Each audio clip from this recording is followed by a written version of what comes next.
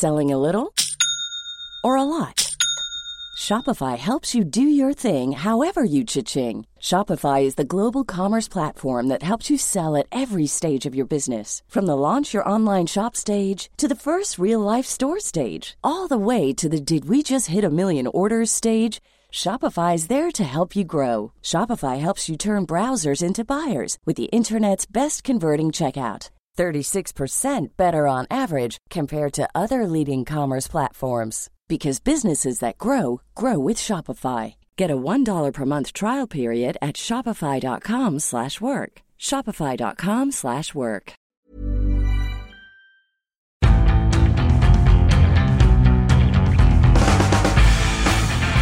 Welcome, or should I say welcome back to the Indie Football Podcast daily from Russia. I'm Ed Mallion, sports editor of The Independent, and I'm in Moscow. And alongside me is our northern football correspondent, a very sleepy bunny tonight. It's Mark Richley. Hi, Ed. It's been a tough day for you. Sleepy. A very tough day for you. Lost a lot of blood today. I mean, they don't want to hear about that. But it's been a long day at the coalface. Europe, Poland, Senegal, where an incredible clash of cultures occurred, and that was the final game of the first round of group games. And from the first round of group games, we haven't had a single 0-0, and we just had one red card, and that came in the earlier game between Colombia and Japan. But we'll get to those later. I think the first and foremost, the big story of the night is Russia, because Russia have done it again. 3-1 winners over Egypt, for whom Mohamed Salah selfishly put himself ahead of the team, played half fit, and his country, would you believe, 38 years, was it? 38 years without a World Cup? 28 years without a World Cup? 28 years without a World Cup? Well, that's ruined. That's ruined by Mo Salah. So, I mean, that's certainly one reading of it, an antidote to what you might read elsewhere. So what do we make of Russia then, Rich? Because they've won their first two games by a combined score of 8-1. They conceded a late penalty that was irrelevant today. The goals came in a kind of quick-fire 15 minutes in the second half, just after half-time. The first one was a freak.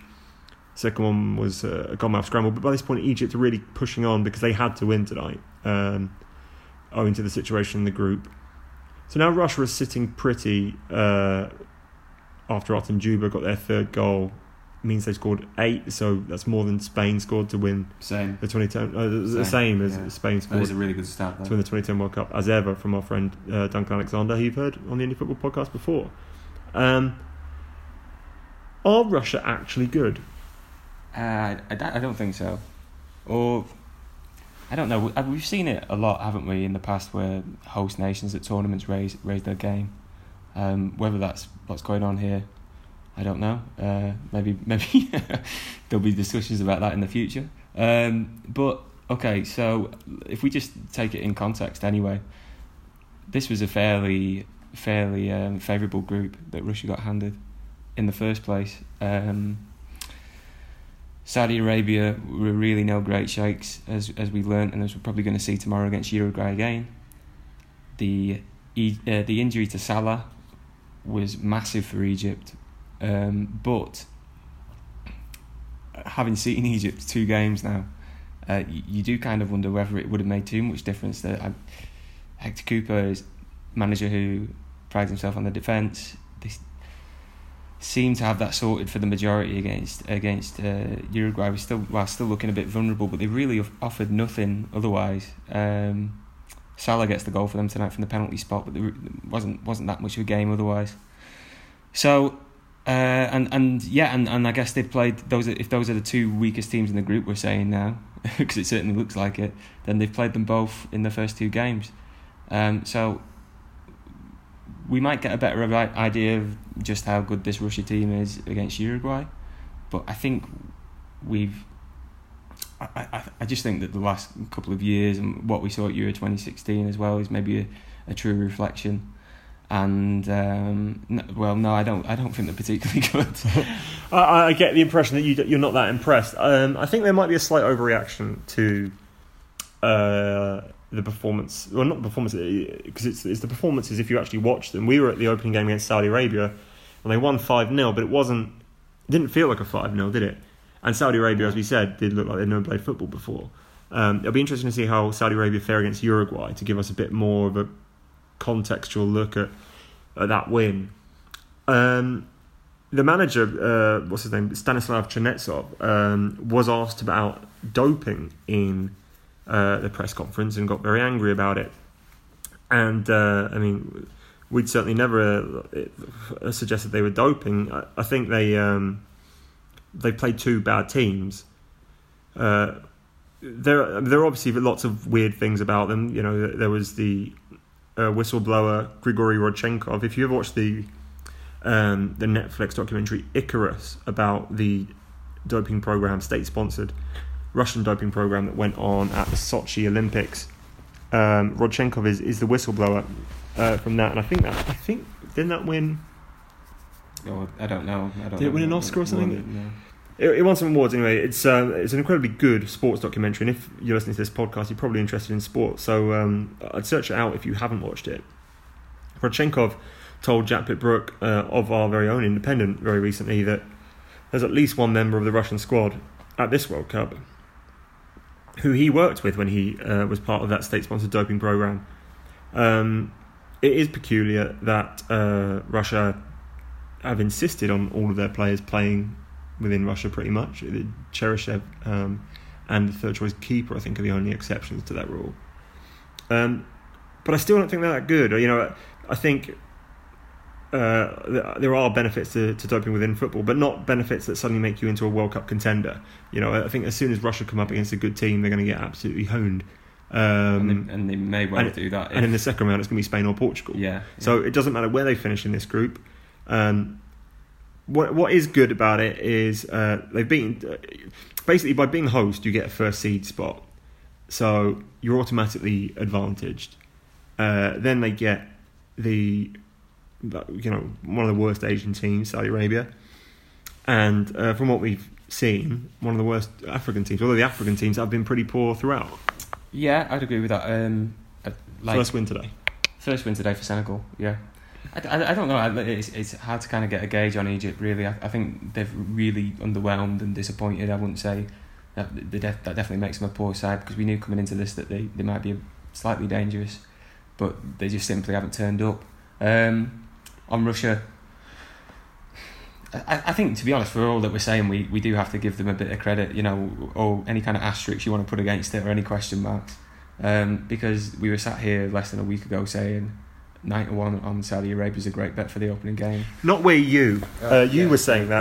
That was the editorial we. Yes. You come under as my. I did not say that at any point. I think. Do you know, like, it's just that we didn't expect this, did we? No. And whatever's going on, I think we have to say that they have confounded our expectations. So. For sure. No, the reason we're talking about them is because they've confounded our expectations. Sure. The reason they're at the top of this podcast and not Colombia or Senegal is because this is quite surprising. But, you know, playing against Uruguay will be a much better test. And even if they lose that game, they can write that off as we're already through. And then you run into Spain or Portugal and it hurts. So I think there might be some things written in the next couple of days about Russia, but from what I've seen, they're not that good a team. They're obviously playing above themselves.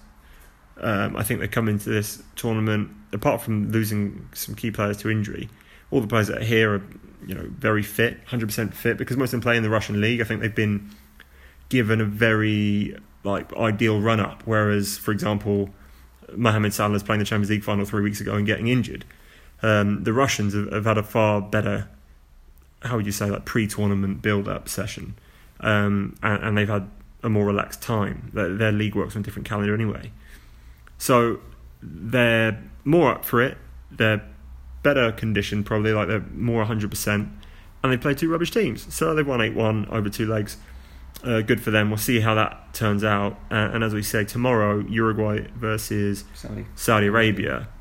I'd like to see Uruguay really turn it on, because they've got, as I built up last week, the talented young midfield, which they decided to kick the ball over for the entire game against Egypt.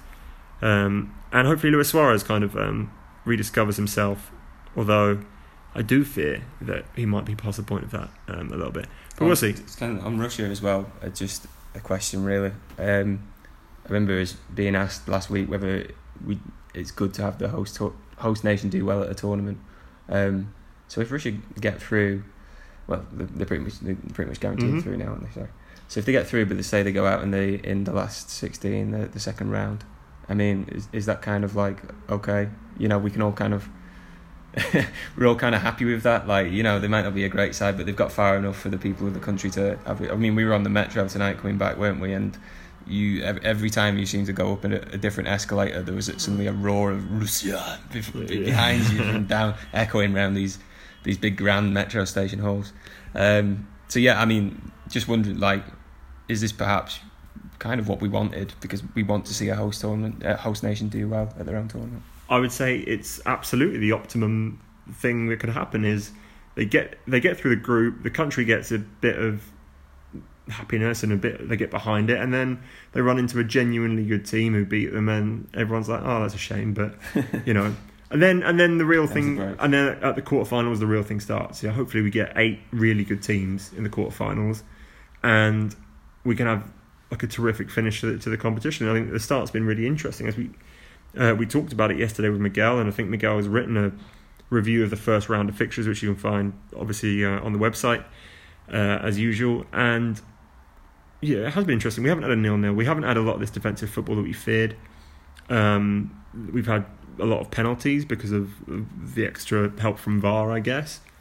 We've had very few kind of things go the other way where penalties have been overturned or whatever, haven't we? But we've seen a lot in the other direction where things have been missed and then given. So there's that.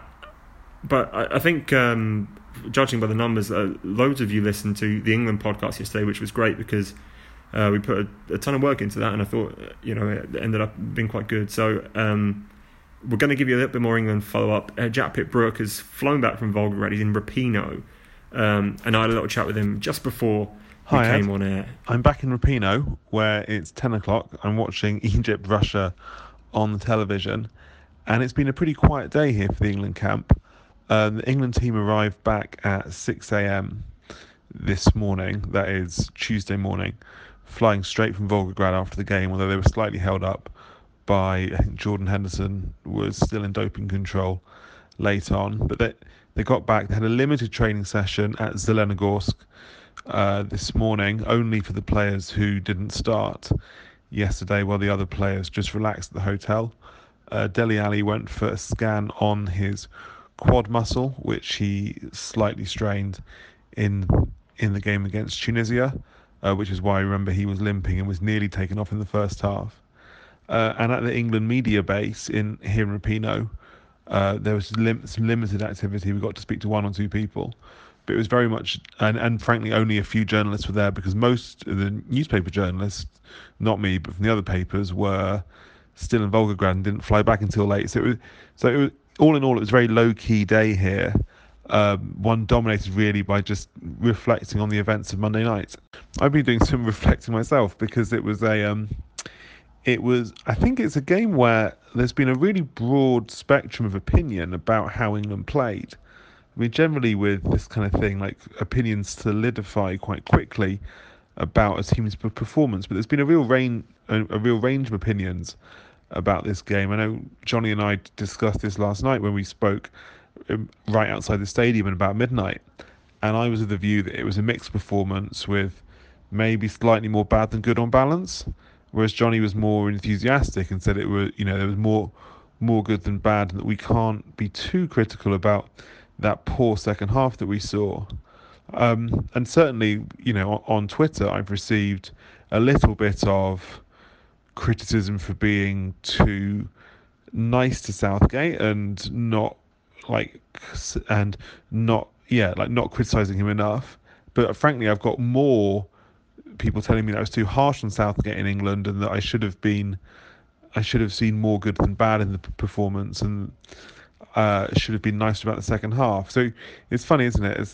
Maybe it's just a function of a game where 20 million people watch it and everyone feels like they have a stake in it, means that you just get a broader range of opinions, or maybe it's because this is such a New England team that people's opinions about the team haven't really solidified yet into kind of into any sort of pattern. But because of this, I've actually spent a lot of today, as well as flying from Volgograd to Moscow to St. Petersburg, and then getting an Uber back up to Rapino, thinking and looking back at the game yesterday and how I analysed it. And actually, the more I think about it, I started to think maybe I was a bit harsh about the second half. Not because I think that England played well, because they did, and I mean, I can't be convinced that the second half was good or that England created chances, because you can just you can watch the tape back and see how little they did create. But I'm kind of coming around to the argument that Johnny made to me, which is that like the external conditions for that performance were such that it was very, very difficult for England, probably more difficult than I realised at the time. One is the fact that, Tunisia did push up quite a lot in the first half. They dropped back more in the second half. That meant that England didn't have the space in behind for particularly Ali, Lingard and Sterling to run into. So they couldn't create as many chances. So that was a big factor in the game. And of course, Tunisia, having got the equaliser, started to spoil the game, time waste, give away free kicks. And it was just a very different... It was a very different tempo of play, and that wasn't England's choice. But I think that there's another bigger point here, which is that, it's hard. The World Cup has been very, very hard for good teams to exert their dominance over a 90-minute period. I mean, look at all the other teams. Teams better than England, to be honest. They haven't got their way in their first game. I mean, France were really poor against Australia and laboured to a 2-1 win. Like a win which, to be honest, is quite similar to England's win over Tunisia.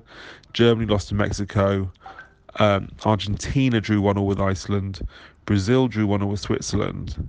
It isn't easy to play your attacking football at a high tempo over a 90-minute period, even though the players are good. It's just these international teams can't produce the same performance level as we've seen in the club game. And I think we have to get used to that. I think we have to account for that in our evaluations of how teams play. And I think maybe that means that we should give England a bit more leeway. I mean, I don't know. Maybe I'll wake up tomorrow and change my mind again and be critical. But perhaps I am coming around to a more kind of bullish position on England's performance. I mean, I think we're expecting an easier game for England up against Panama.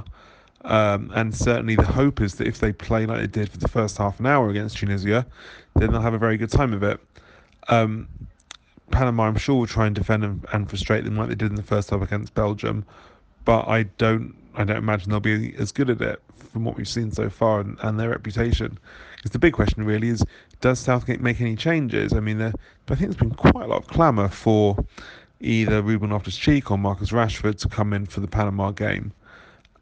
Personally, I'm not sure that's what I would do, and I don't think they will do that. I mean, there is the issue of Dele Alli's scan, and if Ali can't play, then I'm sure Loftus-Cheek will come in for him. But I don't think there's a case for bringing Loftus-Cheek in, if Ali is fit. And again, Rashford for Sterling, I can see the logic, because Rashford did play well when he came on, but I think it would send a strange message to drop a player after one bad game,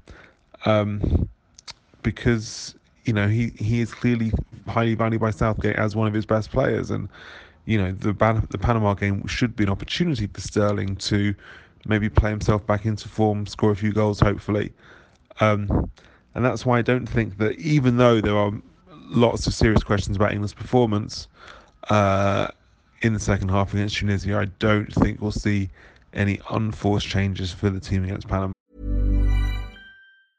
Hiring for your small business? If you're not looking for professionals on LinkedIn, you're looking in the wrong place. That's like looking for your car keys in a fish tank. LinkedIn helps you hire professionals you can't find anywhere else, even those who aren't actively searching for a new job but might be open to the perfect role. In a given month, over 70% of LinkedIn users don't even visit other leading job sites. So start looking in the right place. With LinkedIn, you can hire professionals like a professional. Post your free job on linkedin.com/people today. Hey, I'm Ryan Reynolds. Recently, I asked Mint Mobile's legal team if big wireless companies are allowed to raise prices due to inflation. They said yes. And then when I asked if raising prices technically violates those onerous 2-year contracts, they said, "What the f*** are you talking about, you insane Hollywood ass?" So to recap, we're cutting the price of Mint Unlimited from $30 a month to just $15 a month. Give it a try at mintmobile.com/switch. $45 up front for 3 months plus taxes and fees. Promo rate for new customers for limited time. Unlimited more than 40 gigabytes per month. Slows full terms at mintmobile.com. That was Jack Pitt-Brooke giving you the latest from the England camp in quite a lot of detail, if we're honest. There's also some smashing pictures of them racing unicorn-shaped floats around the swimming pool in their training camp, if you have access to the internet. So check those out. We should review Group H action today, because that was the final group. It was the one that we said is really interesting because it's got a real good mix of teams. And we got to see a few of those teams today, and you were at Senegal versus Poland, so you're the best placed to tell us about those. So Senegal won the game 2-1. Yeah. It was a 2-0 where Poland pulled one back really late on, right? So not quite as close as perhaps it sounded. My opinion of the game, just catching most of it on TV, Poland were rubbish. They really didn't have any idea, considering they've got some good players that play for some good teams. I thought they were very poor. Senegal, who lest we forget I tipped as dark horses at the start of the tournament. Did you? On the podcast? Did it on 5 Live. On 5 Live. I don't think that counts in this domain. Well, really. If it's on the national broadcaster, I think it counts. Okay. And I think on the website as well. I definitely tipped them in a couple of places because I like the look of their attack. And their attack did cause Poland a lot of problems. Kalidou Koulibaly, I thought, had a great game at centre-back. That midfield is industrious, to say the least. You know, they get around, and I think there's something there with them. I think they could get through to the next round. I don't know if they're a team that are going to go as far as, say, Ghana 2010. I don't think they're going to be the best African team we've ever seen at a World Cup, but I think they might be the best African team at this World Cup. But as I say, you were the man there, so give us your thoughts. So I'd agree that Poland were absolutely dreadful and really, again, underwhelming. We're using that word again. Expected much more from them. I think I'm right in saying they were top seeds in the draw in December. Well, they gained the system, didn't they? Yeah. So, I mean, maybe the chickens are coming home to roost on that one. So, just a big... It was almost as though they didn't really have any cohesive plan or any kind of ideas, and then also the miscommunication that just kept spreading. The 2 goals that Senegal scored, the first one is an own goal. A terrible deflection. It's a poor deflection, but it's a poor attempt at making a block or a clearance as well at the same time. And I think it's quite easily, if there's a bit more communication between the lines with the defence there, then I think it's one that could. You can go out to meet Ghana Gay. He's not moving at that much pace. He's not, he's giving quite a bit of time on the ball to get his shot off. And there's a terrible shot that's going wide. It's an awful shot. And I wrote in my report that at that point it just kind of, we looked nailed on for our first 0-0 in, if you like, the final opening round group fixture. And then it was kind of fitting that like both teams should have a kind of imperfect pieces of play, if you like, will come together and create an own goal. To break the deadlock. So yeah, and up to that point, I think, like I say, Poland had been really disappointing. Senegal, there was at least energy, there was at least a bit of intent there. I thought Mbaye Niang, who eventually got the second, but he was impressive before that. Struggled at Watford. He's been described by people that have watched him more than me as a speedboat, like a speedboat without a rudder. Like right. He's incredibly good. At kind of, you see him get through on goal a lot because he's quick and he drifts into good spaces and good areas. But I mean, there was one in the first half as well where this exactly happened. He drifted into a great area, terrific pass through. I don't know who played it from midfield, but he's completely split the defence. He's through on goal, and his shot was so wide that it didn't even cross the goal line inside the penalty area. No, I remember that. Yeah, just a horrible miscue. Yeah, look. I'm not saying he's going to light up the tournament or anything, but like I said, Senegal, they had that kind of like energy, and what was lacking on both teams, to be honest. But it was undercutting Senegal more was just a lack of technical quality. Mane, what about Sadio Mane? Mane, I didn't think he had the greatest game. I've watched a lot of Sadio Mane this year, and you know, like I think he took a lot of criticism at the start of the season because he was kind of playing in a slightly different role because of Salah's arrival, and I never thought he was playing that badly, to be honest. But today was one of those games he sometimes has where if he doesn't get a few breaks, or if he perhaps has a few counters and they don't quite come off, he doesn't beat the first man. I remember one where he was put through down the left, and he's like 1-on-1 with a guy, and you just think, oh, well, Sadio Mane's obviously gonna, you know, he's gonna be all over him, but then it gets snuffed out, and like he kind of just like shrugs his shoulders and, you know, spits a bit, but like. So a slightly frustrating day for him, but I mean, in the end, I think he'll be happy that, you know, Senegal have started the campaign with a win. And then I suppose we have to talk about the second goal as well. Slightly controversial. The Polish weren't happy about it. Essentially, what happens is Mbaye Niang, your favourite player in the world, was off the field injured. Gets waved back on. The defender doesn't know he's there, and just a through ball on the outside of the defender. Suddenly Nyang's through on goal with the keeper on rushing. He knocks it past the keeper and then just taps it into an empty net. Yeah. So from my perspective of it was, I mean, at the very moment that it happened, you've got your head down in your writing because it was like 60-minute mark. So you're full into your report by now, but you also have your head down in your writing because it didn't seem like there was any immediate, you know, action was gonna pass. So for me, I mean, you hear the crowd. Yeah, no, you hear the crowd. But what I mean is that like it felt like a fair moment to say, Niang, he's ready to come back on. He can come back. And I don't think the referee or anybody really reads the just bizarre like lofted back pass that Krychowiak plays that kind of just hangs in the air. Jan Bednarek, who's at Southampton, just doesn't know what to do with it then.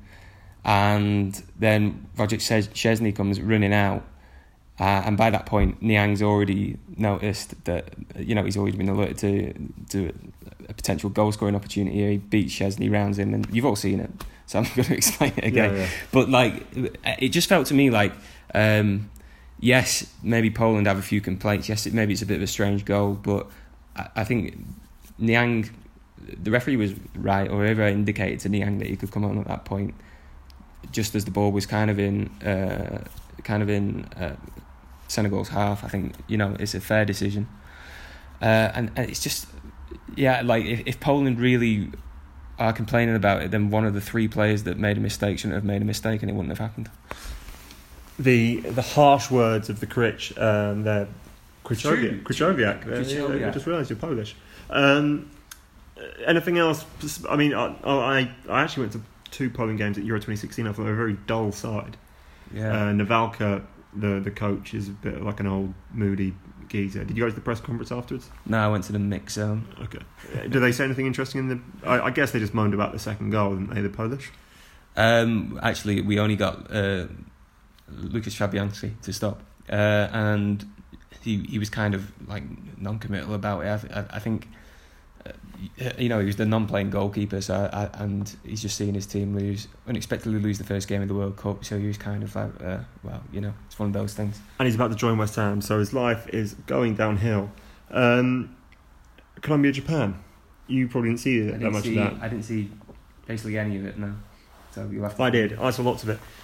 So a game that turned in the 5th minute, basically, with Shinji Kagawa had a shot where the passage of play that came before was Osaka, the striker, Yuya Osaka, has a chance and the keeper saves it, and it comes out to Kagawa on the edge of the box, but it's like a really good chance. Like, you know, it's kind of, he's got the whole goal to aim at, and he hits it, and Carlos Sanchez, who you may remember from Aston Villa fame, in the season they got relegated, throws out an arm, and it hits his upper arm, kind of bicep, outside of bicep, and deflects wide, and it's a red card, and it's a penalty, and that's 5 minutes in, and there's huge protest because I think they were trying to suggest that the triple jeopardy rule that was brought in about bringing a man down, and it made me realise I didn't actually know the actual directive on that. Like,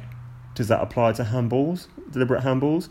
I actually think the ball might have been going over as well. The shot didn't look like for sure it was going in. Either way, and I know it's instinct, his team probably would have won the game if he just had let the ball go in. And I'm not even convinced it was going to go in. Either way, he doesn't. He throws an arm out instinctively. And genuinely, this is where I think things can work against you, is there are so many Colombian fans that travelled to Saransk. And, you've got the national anthem still ringing in your ears, and you've got players crying and fans screaming. And that passion overload was still kind of coursing through his veins at that point. I wonder if that contributes to something instinctive like that. But either way, it doesn't matter now. Japan scored through Kagawa. Colombia equalised. Colombia, with 10 men, were Japan's equals. And that's, I think Colombia are a better team. Obviously disadvantaged from the fifth minute. It's very difficult to win a game like that. But they did equalise through Juan Fernando Quintero, who a few years ago, when he was 18, 19, looked like one of the best young prospects in the world. And things just went south for him. He went to Porto and it kind of fell apart. And then 2 years ago, he nearly retired. His dad was disappeared by the Colombian government during the kind of Colombian civil war with FARC. A really interesting story, like talented kid, but as I didn't look like it was working out. And then he went home to Colombia, which you feel like kind of could be like the last stop for a young player, like a young Colombian player whose career hasn't worked out, a wonder kid. And he went to Independiente de Medellin and just completely found himself again. Now he's at River Plate. Last year he was at Independiente, was great. Now he's at River Plate in Argentina, and looks good. And then he was in for James today because James was just deemed unfit to start. And you've got to have a lot of confidence to score the free kick that he did. And you've seen the goal, right? Yeah. No, you do, because it goes under the wall, doesn't it? And it's like one of those that you have to pull off inch perfect, otherwise you look like a bit of a tit. So. Yes, so he avoided looking like a tit in Northern. The goalkeeping's poor, though. The goalkeeping is poor, but there's been a bit of a weird trend, at this World Cup of we've seen a lot of set-piece goals, which is something to discuss at some point, but it was a big wall. It was like a 6-man wall for a free kick about 25 yards out. And I think he also pushed the wall too high, because what he didn't want was the cross to come in and someone to be right on top of him, because the Colombians had like Davinson Sanchez and go forward. So the wall was basically too big and badly positioned, which obviously it doesn't help the keeper's sight lines. And then Quintero makes the decision that they're definitely going to jump, and he puts it underneath and it sneaks inside the near post. I think you're right, the keeper gets to it, he does get to it, but only after the ball's crossed the line, which is not good enough. But Colombia, at that point, you're thinking Colombia could still do this with 10 minutes on 11. But as the second half wore on, Japan played, I think, basically quite intelligently with the extra man. They used the fullbacks. They have got good fullbacks. Yuto Nagatomo has been in Italy for years, and he was at Inter for a while. Yeah. And Achida, he plays in the Bundesliga. So they stretched the game, which is what you got to do. They kept possession. Now, if that game had been played 11v11, you'd put all your money on Colombia dominating possession-wise.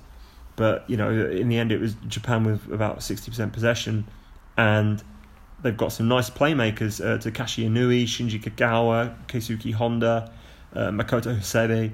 These guys are guys who probably expected to play on the counter-attack, and instead these are very good playmakers and passers of the ball who've got a lot more time on the ball, and they're getting the ball in advanced areas. So it really suited them down to the ground, as I guess you would expect it to, playing with an extra man. But they made the most of it, which you see sometimes teams don't do. And James Rodriguez came on for Colombia with half an hour to go, but actually Colombia got worse, not because he came on, but just because they got more tired, because it's difficult when one of your players gets sent off after 5 minutes to keep up with that pace. And in the end, it was a good goal, good header from a corner from the striker Yuya Osako. And Japan beat Colombia. So Group H now, Japan and Senegal both with 2-1 wins. And I'd say that group is absolutely wide open and actually pretty damn interesting. Yeah, can I ask you one thing about the Colombia thing before we talk about Group H? Do you think that handling the ball in that manner when we can debate whether it was going over or what, but if you're preventing a certain goal, should be a red card and a penalty, or should it be just a goal? Well, I can see why stopping the ball on the line with your hand is a red card is a red card offence. Yes. Yeah. I see the thing about you punishing a team several times over by giving the penalty as well. But I think what I'm saying is, like, for example, Suarez against Ghana. Yes. Should you maybe send him off and just award Ghana a goal, or like just award Japan a goal today? So if you send him off and award the goal, I think you think you should award the goal rather than the penalty. Yeah. But then the problem is exactly this situation is we don't know if that was going in or not. I think in this situation it's obviously a lot. The lines are a bit more blurred. Exactly, but you have to be prepared for the situations where the lines are blurred. Yes, but like there's instances where you can use your judgment and say that the Suarez one was certainly going in. Absolutely. Right, but you can't have rules that are... I don't think you can have rules that are that... But we have loads of rules that are interpretation. Yeah, we do have loads of rules of interpretation, but they're kind of gradually phasing them out, not bringing them back in. I see your point.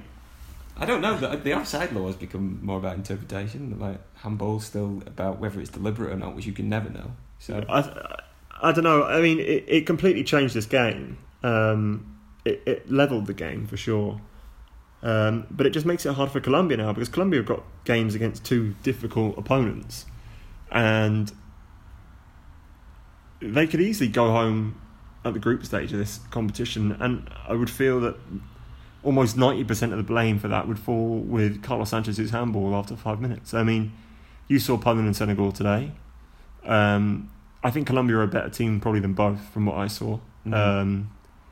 But what would you expect to happen now in Group H? I would agree that an 11-man Colombia is better than the two teams that I saw today, and I think they probably beat Japan, like we were saying as well. So Senegal, Japan, Poland, Japan. What do you expect there? No, I expect at the minute I would say Colombia, Senegal. Interesting. So you still think Colombia can get through despite that? I mean, Japan have got a good head start. I think Poland was so poor today, really, and I mean like I was saying before, just a total lack of invention and ideas and cohesion in their attacking lineup. I know they scored a lot of goals in qualifying, but they also conceded a lot as well, and those defensive problems stood out above and beyond anything else today. So I do wonder for them. I did think Japan were poor coming into this tournament. I thought they were the weakest member of that group, which is a tight one, but still the weakest member. So yeah, based on that, I think Senegal probably have enough just about to get over the line, and I think Colombia beat Poland and Senegal. Yeah. The worst thing in a World Cup, I've decided from the last week, is an average European team, because they bring nothing and they're probably going to go home at the group stage, and they're not even interesting. You know, it's not like. They're not like a team that's so laughably bad they're funny. They're usually pretty organised. They've got a lot of players that play for big clubs, and they basically come here, like, stunk the place. Not even stunk the place out. They're just like, no one even cares. No one would care if they weren't here. And Poland are one of those teams. I watched them and I thought, like, oh, like what are you doing here and why? Take a lot of fans. They did bring a lot of fans. Fans are all. You know, they're noisy enough. They actually were by far and away the largest number of fans in the Spartak Stadium. I forget its proper name now. That's what FIFA's name for it is. Yeah. They were by far and away the largest number in there, but they kind of got drowned out by some really excellent Senegal fans who made a total racket from the first whistle. So yeah, I'd say, like, you know, they obviously still bring something to the tournament, but I agree, like, you just wonder where Poland going, and I don't think they were good enough to make the second round. Other news in Moscow today: Sepp Blatter arrived from Zurich, banned of course for life by FIFA, but invited personally by Vladimir Putin to say thank you for his part in ensuring Russia got the World Cup. Do you think that's pretty routine? Do you not think that might just happen? Like, say, if we'd had a change in FIFA president, and it would obviously have happened in 2010 or 2006. I think if someone's banned for life by FIFA, you don't invite them to a FIFA event. I don't think that's very routine thing. Know. I think, if I was sacked and banned from the Independent, and then you invited me to the Independent Christmas party, I've got a feeling that it might not go down so well. But if you'd organised the Independent Christmas party, I still wouldn't be invited. Like I'm still banned. I'm still bloody banned from the whole thing. But it's a fairly straightforward scenario. I don't know. You seem like the guy that would still turn up. Well, but by that point you're having like a breakdown and a divorce. I'm like turning up like really drunk at like 1 a.m. But like, remember me? Yeah. I made this thing happen. Like that guy. So apart from that, I guess that's all the main football to talk about today. In transfer news, Fabianski to West Ham, as you said. Arsenal are going to sign Bernd Leno, and Jack Wilshere has announced that he's leaving Arsenal, and that's enough club football for now, because I'm swiftly realising that I hate club football. So never come back, please, the Premier League. Tomorrow, what have we got tomorrow? I'm off to Portugal versus Morocco. My preview focuses around Manuel da Costa, who was born in France to a Portuguese father and a Moroccan mother, and some good words from him in there about the feeling about being divided. He was at West Ham briefly, you might remember. Also played for Fiorentina, a few other teams, PSV. Played for 10 teams in a fairly nomadic career, going across Europe, currently in Turkey. And what is the other game we've got? We've got Saudi versus Uruguay, as we discussed earlier on. And then Spain are back with David De Gea still starting. I'm not even going to give any time to that story. But Spain versus Iran. Now I think Iran could frustrate them. Carlos Queiroz is a good manager. Jack wrote last week that he was the star of that day of the tournament, because Jack loves Carlos Queiroz for no reason. But there's loads of good stuff on the website, and not least, by the way, having seen Senegal today, Jack Pitt-Brooks' piece with Salif Diao on Senegal 2002 is brilliant. So search it out. I guess if you type in Senegal 2002 Independent into your favourite search provider, then you're going to find it pretty quickly. As ever, thank you for listening. Check us out in all the usual places. We'll be back tomorrow. Tomorrow night. Yeah, we will be back tomorrow night. It's just a normal evening, isn't it? Yeah. And then you're off to Sochi in not too long. Is that correct? That is right. I think it's Friday though, so we've still got a while yet. Friday, you're off to Sochi. So we've still got Pritch and Miguel. What day is it today? It's Tuesday, isn't it? Tuesday all day long. Yeah, we've been here for a week now. Miguel is in Nizhny Novgorod. Johnny is in St. Petersburg, and Jack's back up in Rapino. So we're all over the place, bringing you the best news, views and analysis. And as ever, you know to find that on independent.co.uk/football on this podcast every day, which we thank you for listening. And as I said, remember to tell your friends, and check us out on Instagram and Twitter and the like, as usual. And until tomorrow, I'll say Spasibo and Zvedanya.